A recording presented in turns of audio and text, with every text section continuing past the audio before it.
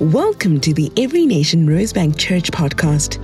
At our church, we honor God, make disciples, and transform nations.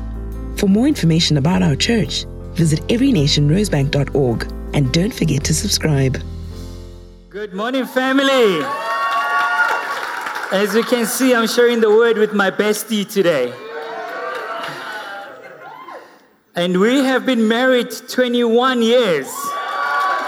This coming Thursday, we will be celebrating 21 years of marriage.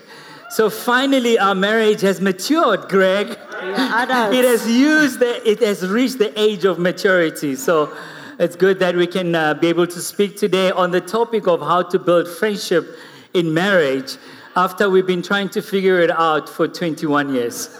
I want to welcome those who are joining us online. Thank you for being with us this morning. I also just want to say, Professor Amadi, not only is his birthday, just recently he was appointed as head of the School of Anatomical Sciences at Wits. Yeah, we can celebrate that. And we have a fan here because she also works at the same school. Ashla, good to have you here with us. Awesome. Yeah, it was in the first service that Quentin said that there's some amazing people in this church. All of you sitting here, all of you online, we thank you that you have chosen to make this family your community, your church. We consider it a privilege, my wife and I, to lead this church. From time to time, we pinch ourselves that God has chosen us to lead this church, so we do not take it for granted. Amen. So we started the sermon series called Redefine 2 weeks ago, and I spoke about friends with benefits. And we said we need to refine what the world calls friends with benefits, because we know what the world says, but as children of God, friends with benefits is different. Friends with benefits is those friends that will celebrate you, those friends that want to see you succeed and become all that God has called you to be. Those are the types of friends you want to have, right? Not the friends that when you reveal that there's a new variant of COVID, they close their borders. I thought I should just throw it in there, you know?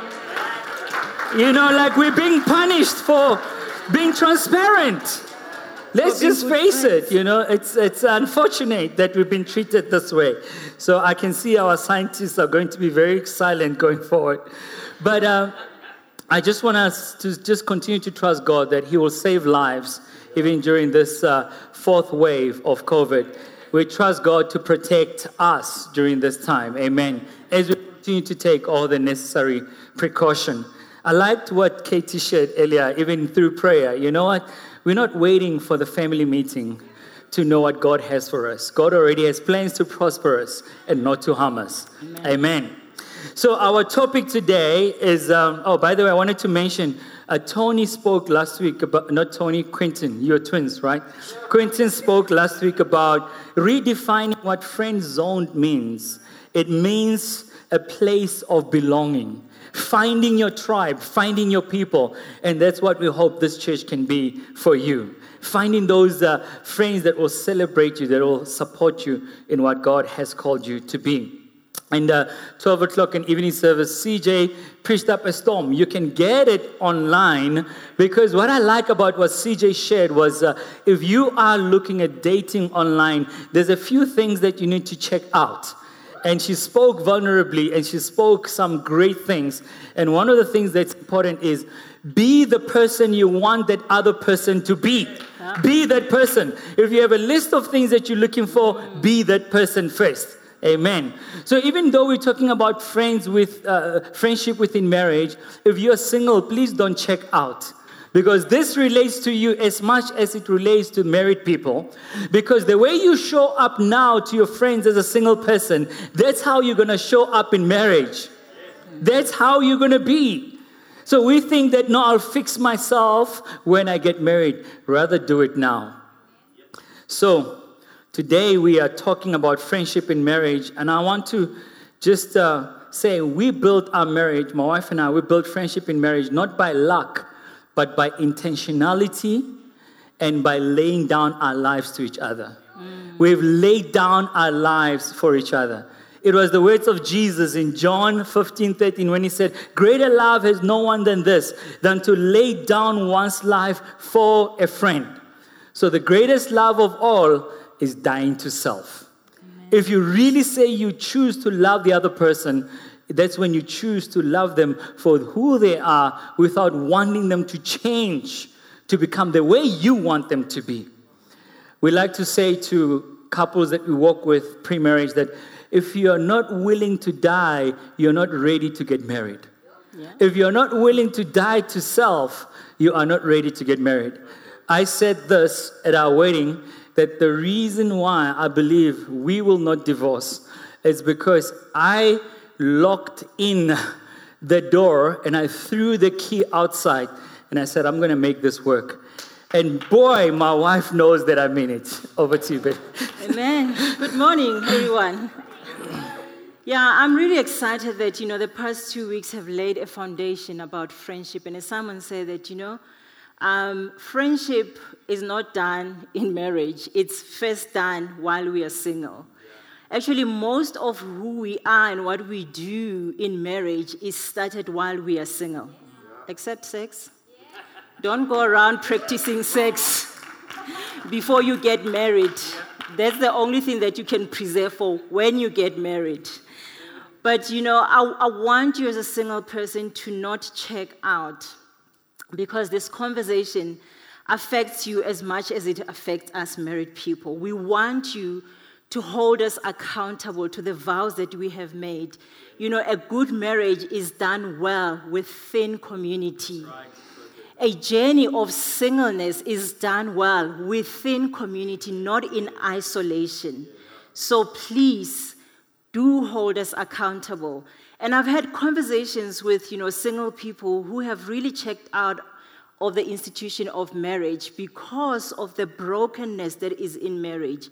We are not presenting marriage well. So I pray that today we are trusting that, God will restore hope, will restore that picture of marriage today. And if your marriage is, struggling, the well of friendship is drying up, we pray that God will restore that. And please come up here after we preach. Let's pray for you. There's no shame in this. There is no shame in this. We know that there are things that are coming into marriage unaware. Some of them we are aware of them, we allow them, and they drift us apart. Martin Luther, a 16th century monk and theologian, actually is an ex-monk, was one of the significant figures in Christian history. His beliefs helped birth Reformation, famous for challenging some of the teachings within Roman Catholic about marriage and encouraging priests to get married and saying that, there is no conflict between your calling and marriage. And we know that he denounced celibacy. He was very instrumental in orchestrating the escape of group of nuns and monks in their respective convent. Thank you very much. And almost all the nuns got married except one nun, Catherine von Bora, who later found him and said, "Hey, you got me into this situation, you're going to marry me." You go, girl. Reluctantly, he marries her. And it is said Martin Luther found peace when he married Catherine von Bora. And he said of his decision, "I made the angels laugh and the devil weep." There is no more lovely, friendly, and charming relationship, communion, or company than a good marriage. A good marriage can be achieved. And as someone said, this is not luck. This 21 years that you see here, we see over 21 years there.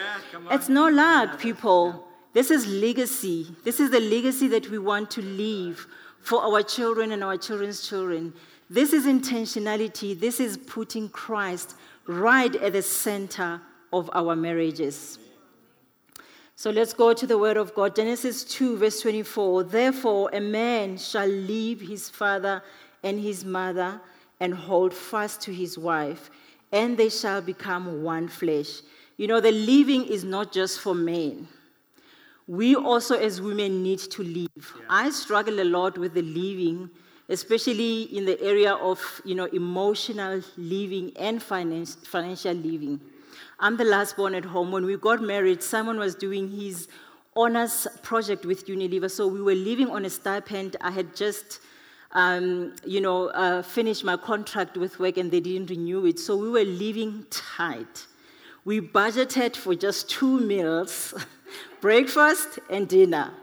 We fasted lunch. And in between, when someone was at work, when his boss takes him out for lunch, he would eat half and leave half for me and bring it home for me. And that was really special.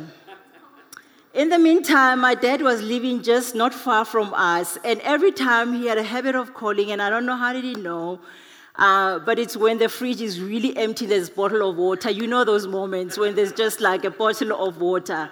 And after our conversation, then he will ask, are you okay? Yeah, I'm fine. Are you really, really okay? And, there's a temptation for me to say, hey, can you please just something, some money here and there. But I had to be very disciplined not to dishonor our marriage, not to, undermine this cleaving that we are trying to do here. And don't get me wrong, I'm not saying that don't ask for help from your parents when you are in a fix. There is a way of doing it in such a way that it doesn't undermine what you are trying to do in your marriage. So how do we do friendship in marriage? Ephesians 5 from verse 25 to 31. Husbands, love your wives as Christ loved the church and gave himself up for her, that he might sanctify her, having cleansed her by the washing of water with the word, so that he might present the church to himself in splendor, without spot or wrinkle or any such thing, that he might be holy and without blemish. In the same way, husbands should love their wives as their own bodies. He who loves his wife loves himself. For no one ever hated his own flesh, but nourishes and cherishes it, just as Christ does the church, because we are members of his body. Therefore, a man shall leave his father and mother and hold fast to his wife, and the two shall become one flesh. It is a beautiful union of intimacy that Christ has with us as a church. He left his place of supremacy. He left his place of authority to come and join himself to us. Left his father to come and join to us the imperfect church. Relationship requires sacrifice. We give something, we gain something. You can't have the best of both. In some cases, you have to sacrifice. So Paul suggests in Ephesians 5 that our marriages should reflect the picture of Christ loving the church with its imperfections, wrinkles, and stains. And so, if we are dissatisfied with the picture that we have in our marriages, that it is imperfect, that I didn't sign up for this, remember, you are the imperfect person who got into that marriage. Sure. Not everything that Simon does makes me happy. I wrestle with his imperfections. I know it's hard to believe that he is imperfect, but he is. And he wrestles with my imperfections. But guess what? We wake up every morning, we choose each other. Yeah. We choose to be kind to each other. Yeah. We choose to honor each other. We choose to pursue one another. We choose to forgive one another. Yeah. Because we make mistakes. I can't guarantee someone that I will not be at fault. But because we choose that we will forgive each other, we live happily ever after. So God lives with our imperfections as well, all the time, but he chooses to pursue us. He chooses to love us extravagantly. In fact, anything that promises you perfection outside of Christ and outside of your marriage is counterfeit. Yeah. It is counterfeit. And you know what with counterfeits? They don't last forever. Yes. They are not meant to last forever. They will break you more than you were broken, and they will hurt you even more. So your fantasies may mislead you that there is somebody perfect out there, that the grass is greener on the other side. Tend your garden. Make your garden beautiful with its imperfection. Be patient, be kind, pursue one another. For our marriages to mirror the picture of Christ and the church, we need to put God first. The first commandment, love the Lord your God with all your heart. God must be our first and our spouse second. I am safe for as long as Simon puts God first. And he is safe as long as I put God first. So we pursue God first. The deeper our intimacy with God, the deeper the level of intimacy between us will be. There is no other way. Our friendship in marriage is supposed to mirror the friendship within the triune God. God the Father, the Son, and the Holy Spirit live in permanent, plural, complementary, ordered, and loving union. I do not see abuse in this picture. I do not see oppression in this picture. I do not see neglect in this picture. But it is a union of honor and a union of, they complement each other. So if you are not pursuing friendship and intimacy with your spouse, then there is something that you are pursuing. You are probably pursuing your career. You are pursuing your children more than you are pursuing your spouse. Maybe you are busy, and all these things, they make us drift. You put too much, yes. Definitely. You spend a lot of time on Xbox, you spend a lot of time on social media scrolling. It is taking the bond and the connection that you are supposed to have with each other. And that's where friendship in marriage implodes. So we're going to speak about how to live and cleave now. Great. Yeah, thank you, babes. So Lindy was laying the foundation of why is friendship important in marriage. So now we're going to look at what does it mean to live and cleave. Something that has helped us, which I believe is so important for us today, is if you live well, you will cleave well. If you live well by setting boundaries, you will cleave well in the new communion that God has called you to, which is the communion of marriage. So establishing clear boundaries is very, very important with our families. So let's look at some of the boundaries we need to establish. So establishing boundaries physically means I take that all of us, we love our parents, we love our families, but we need to set boundaries as to how far they can get involved with our marriages. It is important because you need to build a new identity and a new culture for that new relationship that you're building. So let me give you an example of how to build boundaries physically. So in the first year of marriage, we decided that we're going to spend Christmas with my family, and everything was hunky-dory, everything was fine, because they thought that now Lindy's married to my side of the family, now we're all going to do Christmas with my family. No, that was not the plan. The following year, we spent Christmas with Lindy's side of the family, and my family started wondering, what's going on here? So, because you're now starting to deal with cultural issues here. But we needed to teach them that, hey, this is a different family. We're going to have our own culture, a different culture to the culture that you have. Year 3, we decide we're not going to my family. We're not going to go to Lindy's family. Another chaos, another crisis. But it was our way of teaching them new culture. This is a new culture. This is a new identity. And we need to be building those boundaries physically. Even how we spend holidays. We cannot be with our families all the time. We need to establish boundaries emotionally. Emotionally cleaving to your spouse means that your spouse is your priority. You share deep matters of the heart with your spouse. This is what I have discovered. If you hide things from your spouse, they can tell. Especially with women, they've got the sixth sense. They can tell. But also I know if I am hiding things from Lindy or if Lindy is hiding things from me, I can tell because there's a distance that happens.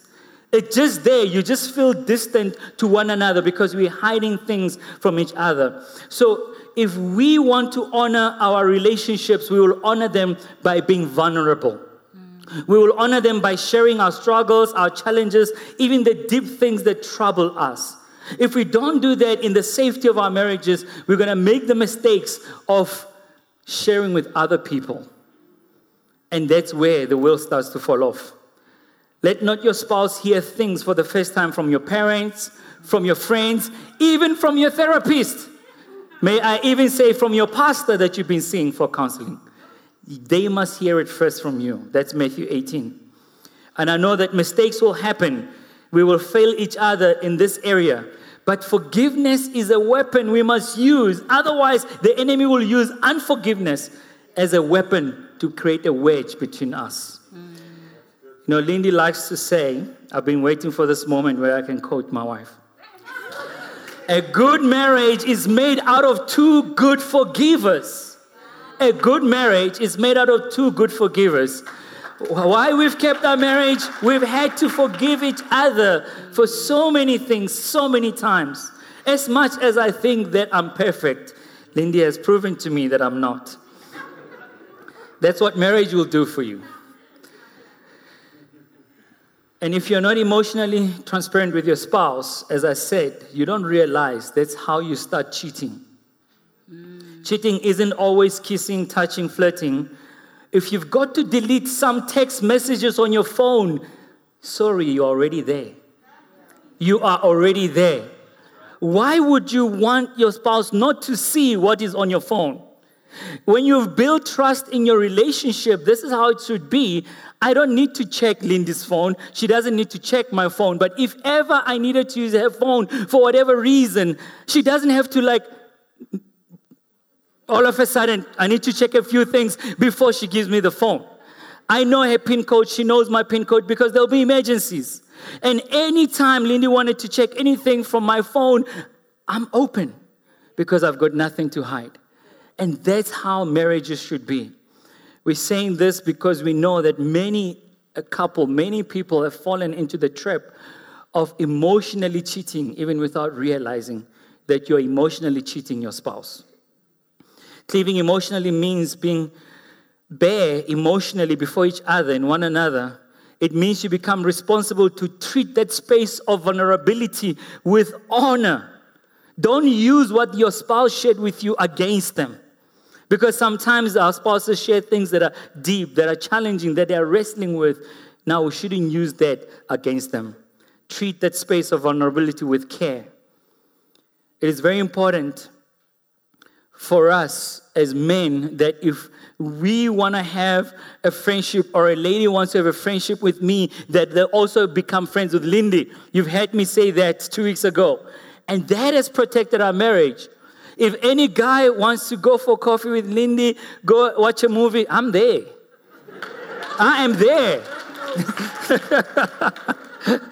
Yeah, we've been to a movie with Greg. He's a good friend. We won't tell you which movie we watched. Establish boundaries. Those boundaries will protect your marriage. Establish boundaries financially, living and cleaving financially. How do you build a legacy for future generations? Is making sure that you're not constantly helping at home without setting boundaries. So the way Lindy and I did it is before we got married, I explained to her that I'm the firstborn child and my dad was not working. He had taken early retirement due to ill health. and I was helping my sisters who were still going through school, and I had to explain to her that this is some of the responsibilities I have. And we got into this marriage with that expectation, and we made sure that we do not sacrifice our needs because of the other needs from outside. So we can help, but we were very clear on how we help. When it comes to food, education, and health, that we prioritize. When it's sneakers, airtime, data, undeasy. We are not coming. The reason I use that example is because, again, families can be encroaching in our relationship with all these requests, and before you know it, it gets between the two of us. So you need, as a couple, to have a philosophy on generosity. For example, I do believe that whenever we want to give somewhere, it's important for us to pray about it together. And I've shared this before. Most of the times, 99% of the time, Lindy and I will she will have an amount, I'll have an amount, and the amount will be exactly the same. It's a philosophy of generosity that we have. Finally, establish boundaries with work. Andy Stanley puts it this way. The issue is never, am I cheating? The issue is, where am I cheating? Am I cheating at home or am I cheating at work? He says, when you consider the limited number of hours we have in a day, there is no way you can reach your full potential in all areas of your life. There's just not enough time. Something has to give, either your work or your family, and you need to make a choice. Let me make this example. If you were to give your best friend a 20-kilogram rock or stone to carry for you, and you say, I'll come back in a few minutes, and they stand there waiting, and you're not coming back, will you be okay with them dropping the ball or dropping that stone? Because they waited and you never came back. It's so sad that we will not do that to our friends, but we will do that to our loved ones. You know, what do? We say all those chores, especially for us men, all those invisible labor that we heard about yesterday, or worry work that our wives have to carry, not there in the Bible, whether it's from lunchbox to swimming lessons to dentist appointment, all these things they have to worry about. We say, keep carrying it. Things will get better when I get that promotion. Things will get better when I get that salary increase. Things will get better when I get that business deal. Before we know it, when we come back, they have gotten so tired and they don't want this marriage anymore. So I want to challenge us today. May we not sacrifice our marriages at the altar of temporal success. Let us not sacrifice our marriages. And Stanley writes, nobody gets to the end of life and wishes that they had spent more time at the office. Nobody. When you're on your deathbed, you don't think, man, I should have clinched that deal. I should have done this. I should have done that. Most people, you ask them, when they are on their deathbed, studies have been made, they wish they could have spent more time with their loved ones. As we wrap up, the last thing we want to look at is how do we practically build friendship in marriage? Practically speaking, there's 3 things we do in terms of understanding intimacy. Into me, see inside of me. I'm vulnerable. I want you to do this thing together with you. And then Lindy's going to speak about the triple Ds that have kept us going in our marriage. So spiritual intimacy, it's like an equilateral triangle for those who love maths. A triangle with 3 equal sides. God at the top, you as pastors on the sides. The closer we get to God, the closer we get to one another. The more we move away from God, the more far away we move from each other. We drift without realizing. And a lot of couples that we have seen for counseling, it starts right there. When you lose your spiritual intimacy, it's because you started drifting. You moved away from God.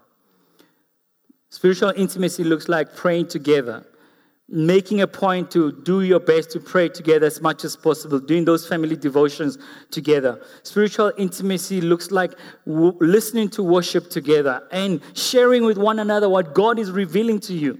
You know, when we do our devotions with Lindy, we do them individually, but whatever the Lord is speaking to me, I share with her because I want her to see what God is doing in my heart. Emotional intimacy, we've been speaking a lot about emotions and the importance of being intimate with one another. Is realizing that the closer we are emotionally, it is easier to be physically intimate. The closer we are emotionally, it is when we are naked with each other emotionally, we feel safe with one another. And this is how we put it. When we are emotionally safe with one another, it is easier to have NIB conference. For those who don't know, NIB conference is Naked in Bed conference. I find that some of us, we just want to go to the NIB conference, but we haven't done anything with spiritual intimacy and emotional intimacy. So let me speak to men. Spiritual intimacy, emotional intimacy, and NIB conference is going to be fireworks. So next time you think of the men's conference, you should have done all the other things. Okay, I'm going to speak about the triple Ds, and these are the things that we have implemented in our marriage, to keep our friendship going. So D number 1 is dialogue daily. I realized that, 1 hour, someone didn't have capacity for 1 hour for me to pour out and ask, so how are you doing? So we implemented 15 minutes every day of check-in. So we're checking in on each other's world. How are you doing? How is your world? How is your heart? Because we didn't want to wake up one day, a person is overloaded with emotions and they can't even, speak about what's happening, or they don't even know where to begin. So dialogue daily, get into each other's world. Date weekly. So dates don't have to be expensive, guys. You can be creative. We've become so creative even in this lockdown where we are dating at home. We make a special meal and, we may set up a little table in our bedroom, and our kids become our waiters and waitresses. Or we go to the garden to have a picnic together. Date weekly.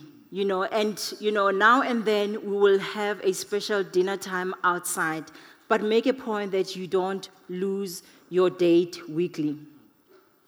And then the third one is disappear quarterly. Even this one, it doesn't have to be expensive. We are going through such a rough time, most of us financially, but you can disappear at home. Take your kids away if you have kids. Have friends, stay with them, take them to their grandparents if they are around, and disappear. The point of all this is to connect with each other without distractions, without all the busyness, because we know that when we allow other things to actually take up this time, before we know it, we have drifted. We are busy with our own things and we don't even know what is happening here.